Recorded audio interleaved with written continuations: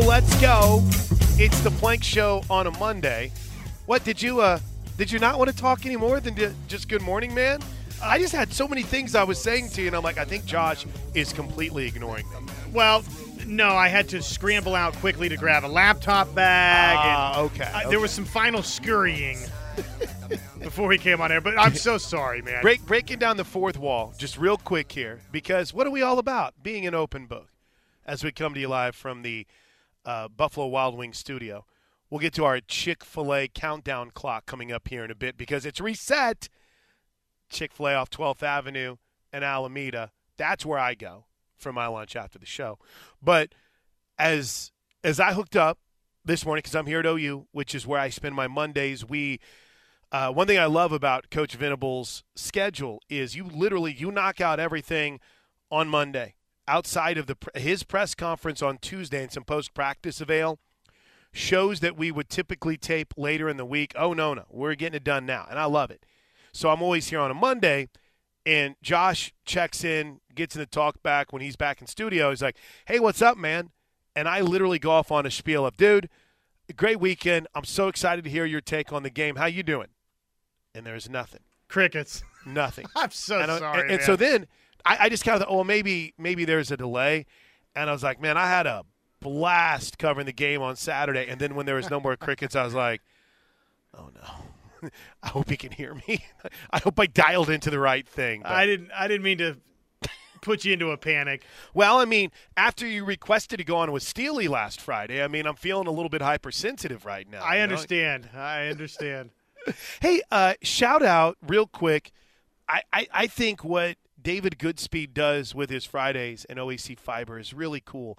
And if you haven't kind of caught the gist of our OAC Fiber Football Fridays, what happens is David Goodspeed, a great American, sad he's a Rams fan, but he'll go out to these local businesses that have purchased OAC Fiber, and we'll take our shows there. And so not only are we able to kind of travel all around Oklahoma, but we get to tell the story of OAC Fiber in a really cool and unique way in traveling to different businesses, places all across the Norman region and beyond. And it was cool to be out at Brookhaven Tire and Auto on Friday. So thanks so much to them for hosting us. And while we're at it with our thank yous, before we get to the actual sermon today, thank you to Boyd Street Ventures. That ended up being a really cool pregame spot. People coming by, we sold the pink T-shirts there. From my understanding, sold a lot of them. Met a lot of really cool people. Our guys with the Native American art were live painting a picture of Tiare, which was really neat. And that's just a good crew of people over there. So that was cool. As was Balfour with Toby and Ted. And then just an absolute party scene afterwards whenever it came to the post-game on Campus Corner. So I don't know where else to go, Josh, but a heavy dose of positivity all the way across the board. And I haven't delved too much into the message board world or the Twitter world of disdain or what we're supposed to be fueled by, right, which is always questioning. But I have very little to complain about. In fact, let me reset that. I'm pretty happy about everything, dude.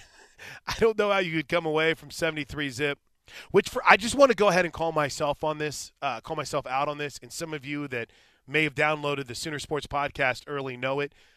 I, for some reason, Josh, can't get 77-0 out of my head. I don't know why. I have no clue why. But I sat down, I posted the pod, I wrote 77-0. I did an hour of Bernie's show on Saturday night talking about the 77-0 win. And then the next thing you know, it like registers. It was 73 zip, dude. What are you doing? So I'll probably do that again today a couple of times. But with that all behind us and looking ahead, I mean, come on, dude. About as perfect of a performance as you wanted to see from a team that we couldn't wait to see what they looked like and how they responded to the frustration of last year. Well, thank you. I think that probably now I will also at some point say 77-0. I know. I'm sorry. My bad. But, yeah, obviously it was a great performance. You couldn't ask for anything more. in the opener from Oklahoma for the most part, right? Pass rush here, pass rush there. I know that was a gripe for some, but generally speaking, your two quarterbacks in Dylan Gabriel, Jackson Arnold both come out wildly efficient. 44 players made their first appearance in an Oklahoma uniform Saturday. 10 players made their first OU starts. 39 first-year Sooners saw the field. So, big picture, you rout Arkansas State. The quarterback's very, very efficient, and a bunch of guys got to play, which is sort of, that's what we were hoping for, right? That's what we expected. So my second question to Brent Venables in the postgame was probably, to me, the most reassuring thing, and we're going to get to it all. This is a day of your reaction on the Knippelmeyer Chevrolet text line, 405-651-3439.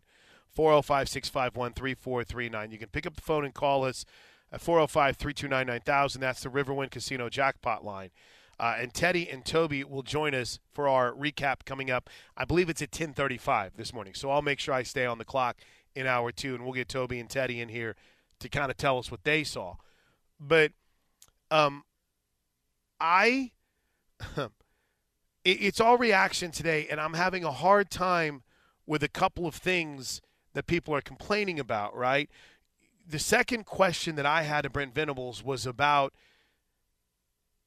anything with the depth as you got deeper, as you got later in that game and you brought in the second string, the third string, heck, the fourth string, I think, played. Was there any drop-off in execution? In other words, did you see guys that, outside of the athletic difference and the football difference of a guy that's third string to first string, was there a lot of, man, this guy just was lost out there, or this dude doesn't understand what they're teaching? And it didn't seem to be the case, right? It didn't seem to be the case at all. So, I know that is very minor to some people, but to me, Josh, I thought that was a really big deal. I've got my book over here. I thought that was a really big deal where as you got into the third and fourth quarter, sure, you were in a situation when Davis Bevel got hurt, backed up in your own end, where you finally had to punt. But, see, I'm trying to look at the second half stats only. There weren't a massive number of penalties that started to occur, right? There wasn't a massive amount of mistakes. I'm looking here in the fourth quarter, and the Sooners only committed one penalty in the fourth quarter and didn't commit one in the third. Little things like that. There wasn't this bend with the defense. Arkansas State in the third and fourth quarter combined were just 1 of 5 on third down conversions and didn't convert a fourth down. So if I'm looking for like a diamond in the rough spotlight, and I want to go back and watch the game a couple more times too and listen to the Brent Venables show, I felt, Josh, that even when you got into that depth where in years past there might be a hiccup there or a blown assignment or someone's going to be running wide open or you're going to commit a turnover that's going to put a team in a advantageous spot, I didn't feel like that happened. And that got me really excited for the depth of this team, and not just necessarily in 23, but obviously beyond too. You look at Caleb Hicks obviously has his touchdown, and think about everything we saw in the backfield from Oklahoma. It wound up where you ended up seeing a lot of Javonte Barnes, and of course Marcus Major and Tawi Walker really did some nice things. So just as a demonstration and illustration of what you're talking about, Caleb Hicks gets in there. Dalen Smothers too, some nice stuff here and there. But Caleb Hicks gets in there and runs for a touchdown. Yeah, exactly. 3 carries, 15 yards. But, I thought both freshmen looked good. I told you guys whenever I was out there last week that 7 just popped to me. He's not the biggest guy. Maybe it's because DeMarco Murray wore 7, so a running back wearing a single digit jumps out to me. But he seemed very elusive in what I was watching. And I think some of that showcased on Saturday. But let's go ahead and let's talk about the low-hanging fruit here, Josh. If you're somebody that is JFA all the way and you think he should be the guy from day one, there wasn't much that he did to try to push you off that platform unless you really watch Dylan Gabriel, who I thought was just phenomenal. I thought that there were well, he only threw 3 incomplete passes. I didn't know if, one of them was very kind of head-scratching. But I thought beyond that, Josh, Jackson Arnold's going to get the talk and the hype, and he's the freshman, and he's the 5-star, and everybody loves him, and it was an awesome response whenever he came in the game. But I thought Dillon Gabriel magnified and carried over what's been talked about in the offseason and what he's done, because I thought he just looked in control. And yes, Jackson Arnold's awesome, and he's the future, but holy smokes, man, Dillon Gabriel looked sharp Saturday. Absolutely. Very, very crisp, which was the number one thing you wanted to see across the board from Oklahoma, and obviously at the quarterback position. Dillon Gabriel was just in command of things playing. The way that OU ran tempo, I thought early on Saturday, and they kind of slowed that down a little bit initially with Jackson Arnold, but Dillon Gabriel, this offense, it was just humming the way you wanted it to hum with him under center. And obviously the statistical day that he had was fantastic. So I'm with you. I thought he was great. You're right. This participation chart is wild, isn't it? When you look at how many guys Oklahoma was able to get in this game.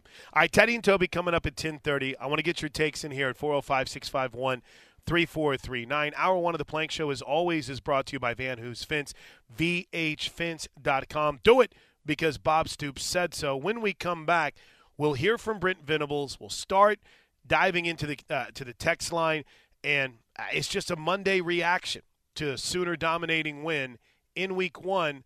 1-0 SMU this weekend. It's a full day of Sooner football coverage right here on The Ref.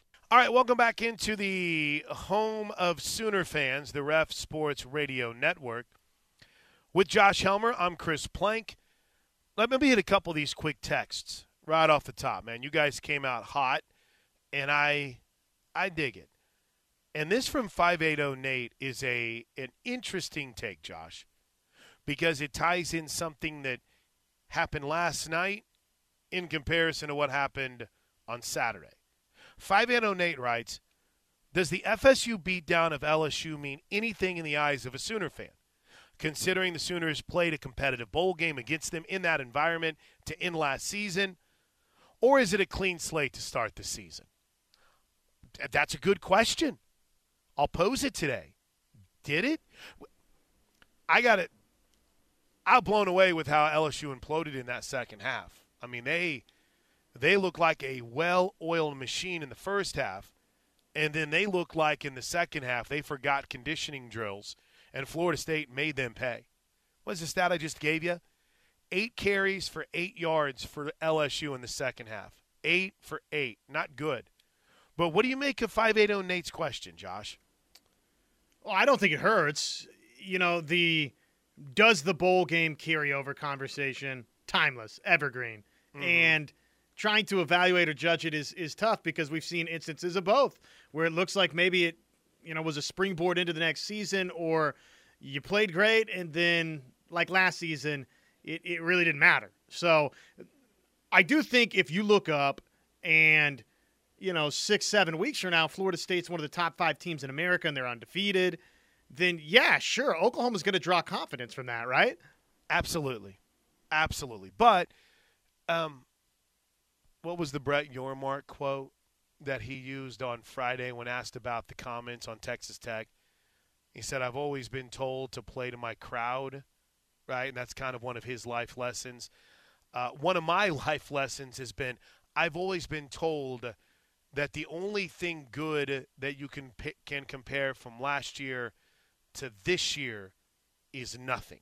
So I'll try to sell people on trends early in the season. Hey, they won 7 of the last 9. Like, I don't care. I remember we've had many shows, Josh Helmer, right here you and I have. Can you carry over bowl momentum? No, not at all. But that is a very similar Florida State team. Keon Coleman's a difference maker, and how Michigan State screwed that up and didn't throw him the ball every single time, I will never understand. Never understand.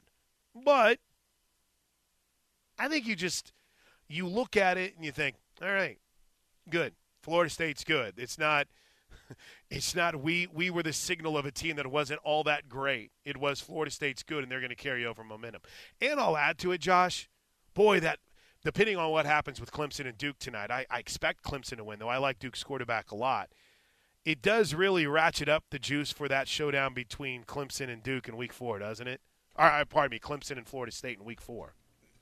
Absolutely it does. I mean, which collision course kind of always felt like those two are the primary forces in the ACC, but yeah, how could it not? I mean, Florida State held up its end of the equation versus LSU.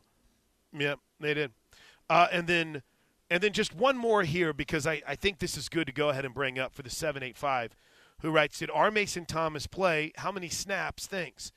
No, R. Mason Thomas was in a group of about maybe 3 to 4 dudes who we expect to play a lot of snaps this year, but suited up, yet didn't play. And they included Gavin Sawchuk, R. Mason Thomas, and Josiah Wagner. And, and now that I mention it, I don't know if I ever even saw Wagner padded up. He may have been. But I fully expect him to be okay. It's just precautionary. How about for instance, Drake Stoops could have come back in the game, or at least was asking to come back in the game.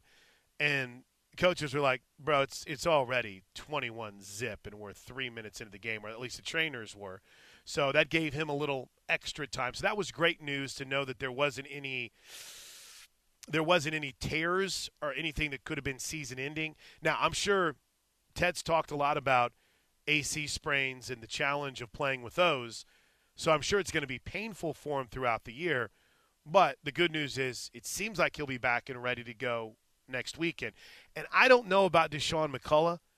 I never saw him again after the game, but I did hear Coach talk about, hey, it's a sprained ankle, and it looks like he'll be okay. I'll tell you what, dude. I don't have the snap totals, but the snaps that he was on the field, now that's something.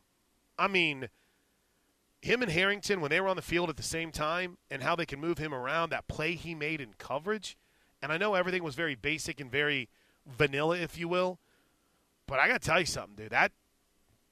I think he's going to be okay. I think that ankle's fine. As far as aesthetically and looking the part and then going out and making a play in coverage with that kind of size, on a good throw too, I was impressed with him with the minimal amount of time we saw him. Yeah, I think that's one of the strengths of this team is the cheetah position. So, yeah, hopefully they get him back quickly, and obviously he's healthy. One more point off the Knippelmeyer Chevrolet text line, and then I want to move on to the comment that I really was intrigued by from both Butch Jones and Brent Venables. The 405 writes, Arkansas State went to max protection really fast in the first quarter, and Oklahoma didn't blitz a whole lot. A lot of 3- and 4-man rush. So sacks probably not going to happen with that protection. Oh, I mean, listen, man, you're preaching to the choir on this. I could almost write the text from someone who wants to disagree with you, where it'd say, I don't care. It's Oklahoma. That's Arkansas State. They could have 5 guys blocking one, and we should barrel right through them. But credit Arkansas State for maybe one thing. They did a good job protecting their quarterback. But I also don't think that he was ever really comfortable back there, Josh. There might not be massive sack totals, but I don't think if you were to go and talk this morning to JT Shroud, I don't think he's necessarily talking about how comfortable things were and because he wasn't sacked. No, I mean, basically you had 2 chunk plays. The 28-yarder to Rucker on what I think was the 3rd drive, and then a 47-yarder to Courtney Jackson on the 5th drive. And other than that, there really wasn't a ton for Arkansas State in general. Yeah, no question. All right, this to me was one of the most compelling post-game quotes. And I've always been a fan of the Ben Maller philosophy. Do you know what the Ben Maller philosophy is, Josh? The stories are always better in the loser's locker room. But how about this high praise from Butch Jones afterwards in talking about this Oklahoma team? First of all, very disappointing in terms of the way we competed. Brent has really done a really good job of really elevating this football team from last year. So he's done a really good job there. There was a marked difference with this football team than what we saw on video. They're tough, they're physical. I thought they out-athleted us. The speed differential is probably the most glaring I've probably seen in my career.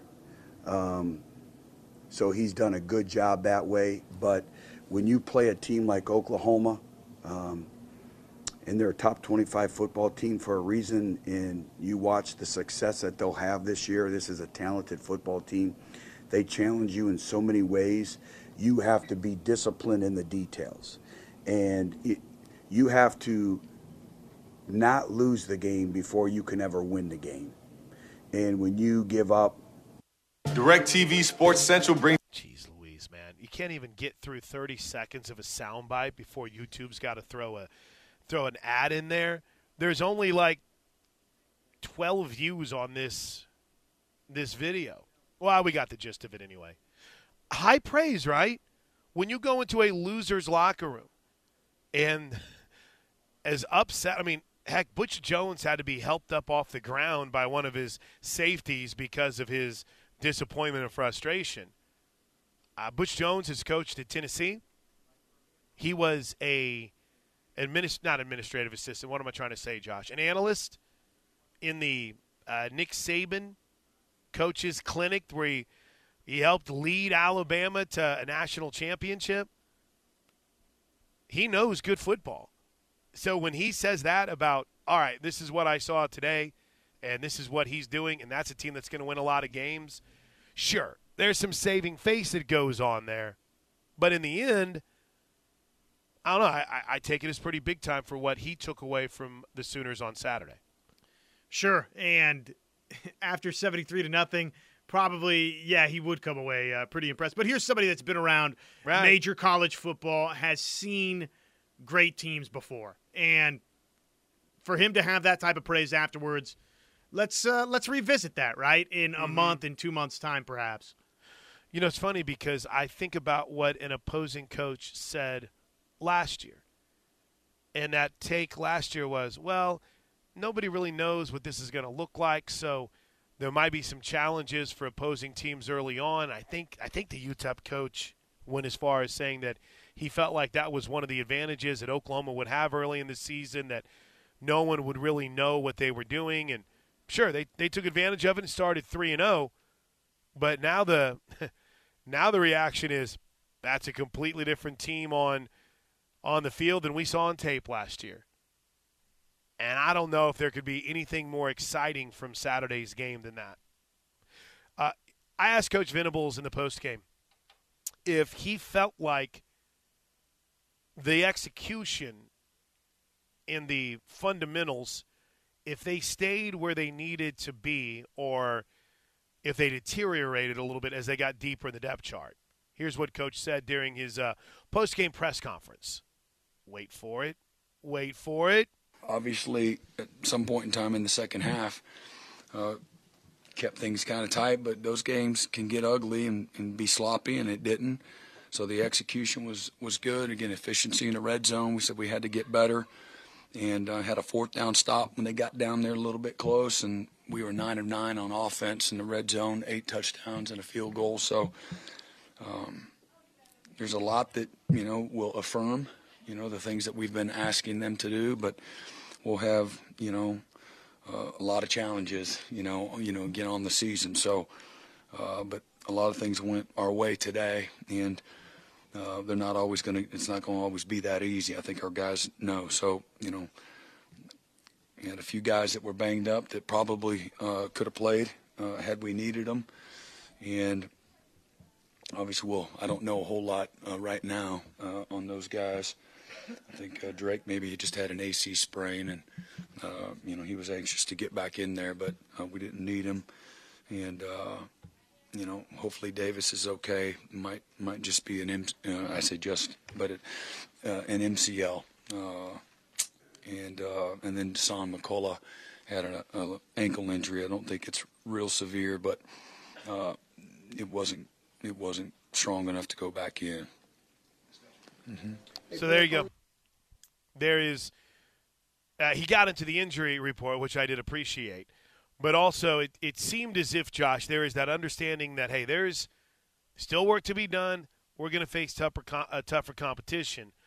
But if you look at the category of things that you wanted to see throughout this game, the lack of a drop-off when that second and third team came in looked like that they were pretty happy with that. Sure. And just the way that you were roaring out of the gates, right? I mean, yeah, no drop-off, but you came out and dominated an opponent that you were supposed to come out and dominate.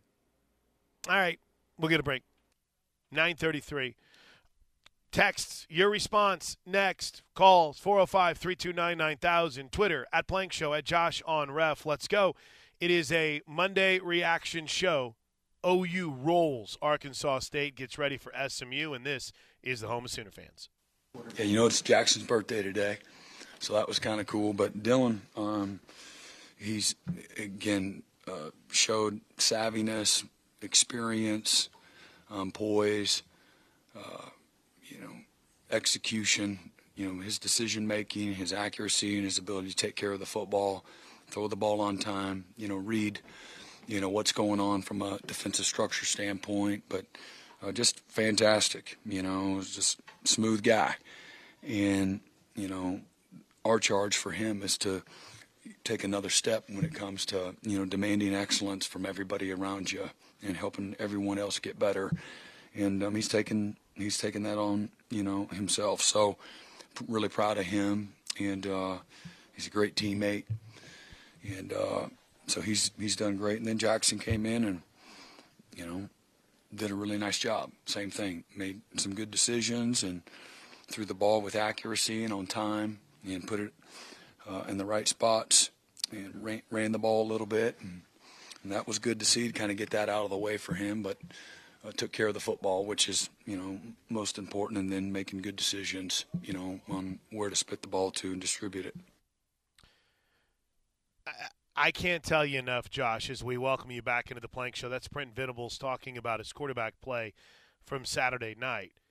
Those power runs with Jackson Arnold are awesome looking, but I'm not going to kid you. Scare the absolute bejesus out of me whenever he would do that. Before we get to the text, what'd you make of the quarterback play? What'd you make specifically of our first look at 10 on a game day, cert day?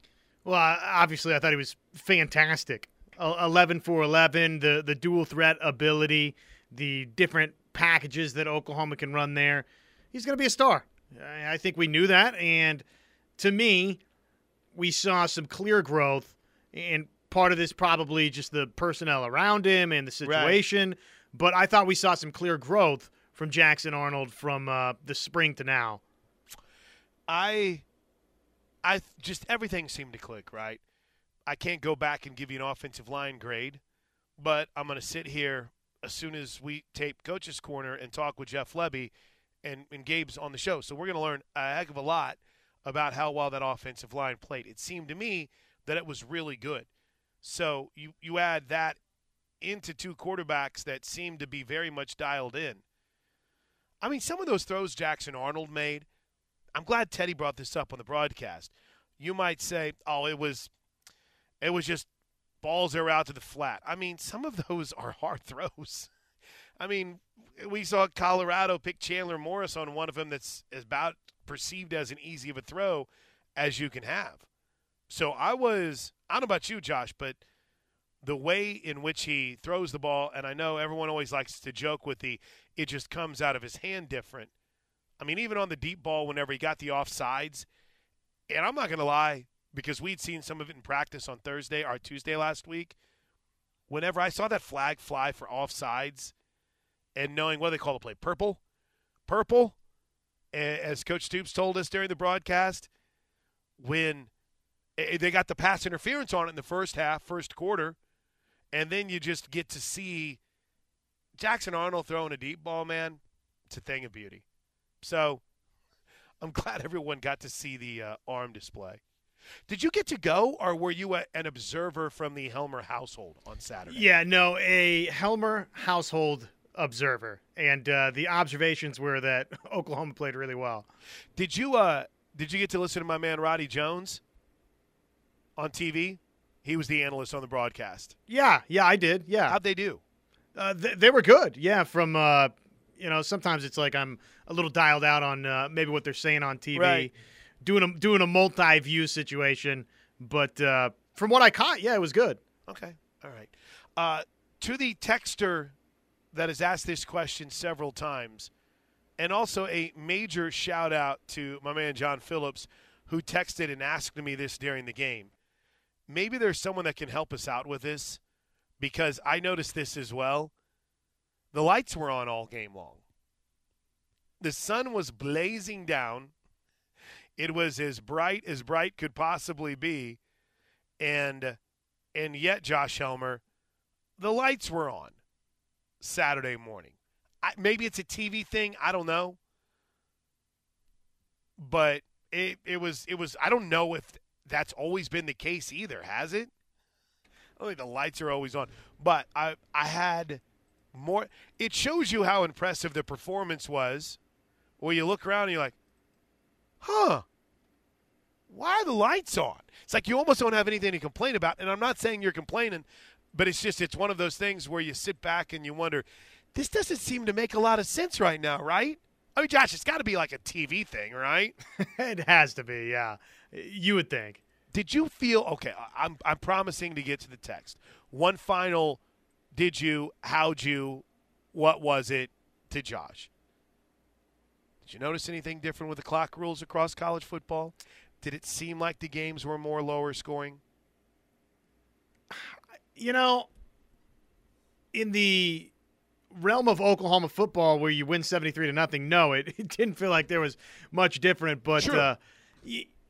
Yeah, across the board, sure, a little bit. And, it's just kind of depends. Like last night, Florida State's still plenty explosive. So, if you're great offensively against what we think is a good team, right, in LSU, you could still go be explosive offensively. Right. And then you go kind of around the country in some other instances to where there's no doubt that it shortened games and took some possessions and plays off the board. So I like it. I think it's a welcome change for college football. I know there's some wide-ranging sets of opinions on that. But to me, I mean, I don't think you need to live in a world where there's 230 combined snaps. So to me, I think it's just fine. The Twitter feed at Air Raid certification. Oh, they were upset. Running clock is taking 40 to 60 total snaps away from games while they still take just as long on TV because they fill that time with ads. College football is now a TV product. Many teams barely hit 50 off-season snaps. As the season goes on, you will see some major upsets, mainly because of the fact a real full game wasn't played. TCU would not have made it to the national championship last year with these new running clock rules. Here's one other note. In 2022, Florida International ran 74 plays against Louisiana Tech. Florida International ran 44 plays against Louisiana Tech this year. 30 missing plays, and that's just one side of the ball. Chip Kelly seems to agree. But, like you said, on Saturday, I didn't really notice anything. No. All right, let's get a couple of these texts in here. They're really good. Eric in Illinois writes, I do take a lot from how the OU season ended last year. I'm coming around to the fact that the team last year was underdeveloped and many older players were not brought into the philosophy, on the staff. Folks were panicked when we started losing players pre-bowl game, but I think we worked to see those young players who were bought in and worked all season. After bowl game prep, we saw a better prepared team, and I'm cautiously optimistic to see what happens as the year progresses. Josh, every year we talk about those bowl practices and how you could have individuals that maybe didn't see a lot of playing time during the year, but then they get that opportunity during bowl prep week and take advantage of it. Well, even though we didn't see Sawchuk on Saturday, the Gavin Sawchuks, Javante Barnes, Nick Andersons, so on and so forth. I think that's a pretty good point. It might not be how they played against Florida State that you're like, oh, yeah, that carries over. But the amount of time those young guys got, I think that's a big deal. Sure. Yeah, it's an important experience for those guys. And just in general, year one to year two for a lot of folks that have been a part of this program. But if you're talking carryover, to do that against that opponent, I just think that, it has to be beneficial on some level. Yeah, the Florida State, that when he says that opponent from last year. And then from the 806, I think 580 Nate's point, simply because we were competitive in the bowl game, holds water with me. Believe me, if we'd lost big, they'd be mentioning it. The question was very simple. We're not asking if bowl momentum carries over. The question from Nate was, does Florida State's domination of LSU have you feeling any sort of way as a Sooner fan? And then there's this, Josh. DG looked better, but we all have to wonder, was it because of who we played? In my opinion, his arm strength is a concern and had a few underthrown passes. Jackson Arnold, J.A., made it effortless, and if DG doesn't play well, we will hear the Jackson Arnold chants. Well, Dylan Gabriel's going to play as long as he's healthy. Now, I will say, where I was wrong, they didn't end up bringing him in as early as I thought they might. But then again, they weren't. I think they realized pretty quickly after, gosh, your first drive is maybe a minute, maybe, and then it's 14 zip, and you're not even 3 minutes into the game. I think you look at things like, yeah, okay, I think we're going to be fine here. But I still think that you'll see Jackson Arnold in some situations as the season progresses. I'd love to see that quarterback run game. It just scared me every time he ran it, Josh. Sure it did.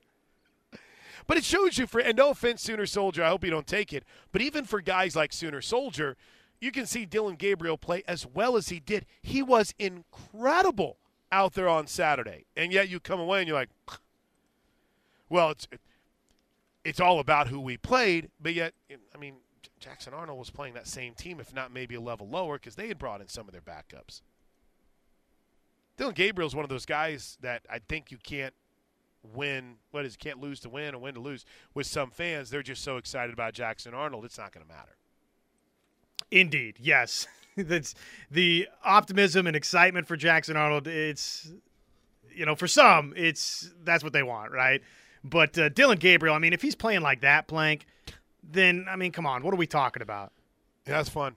It was fun to see him execute. All right, more of your texts coming up. Toby and Ted are slated to join us at 10:35. We're going to do this every single Monday where we look back on the game that was. Top 5 stories today, top 5 storylines, top 5 standouts, top 5 angles we took from Saturday's win. And we got more Brent Venables as we roll on a Monday right here on The Ref. Optimism here on the Plank Show today off the text line, which will be the ultimate way to get in touch with the show. 405-651-3439. Beach Bum Sooner. You want to talk about being on a high after Saturday. He writes, if we play anyone as good as we played on Saturday, there isn't a team in the country can touch us. It's keeping up that quality of play and hope we can. Well, I will say this much. They landed that first right jab with that touchdown drive, and then the 3 and out, and then that knockout punch. To me, Josh, and obviously the final score indicates it, being over there a little bit on that sideline during the mid-first updates, that team was done 14 zip. I mean, Oklahoma had whipped it out of them. It was incredible, man. And I think you saw that. They just couldn't get – now, I will say, I did have to laugh on the guy that in the fourth quarter, he made a hit that kept the Sooners from getting the first down where they had to punt. And he got up like talking trash, and I was like, bro, what are we even doing? Dude, you're losing 150-0. Settle down. And then this from Yardbird Richer. You reported an on-the-field temperature of 143. In what world is that safe for people? We need to have provisions in the TV contracts to move games with dangerous heat tonight. They could be streamed online if need be. I am of the understanding that is that is a read of what it's literally when it's hitting the field, the sun hitting the field. I agree with you. It was hot. It was hot. And I know this is going to sound maybe a little bit, I don't know, tough guy. But I thought that Florida-Atlanta game was infinitely hotter than that. I literally was ready to go ahead and just have end times for me after that one. It was scorching.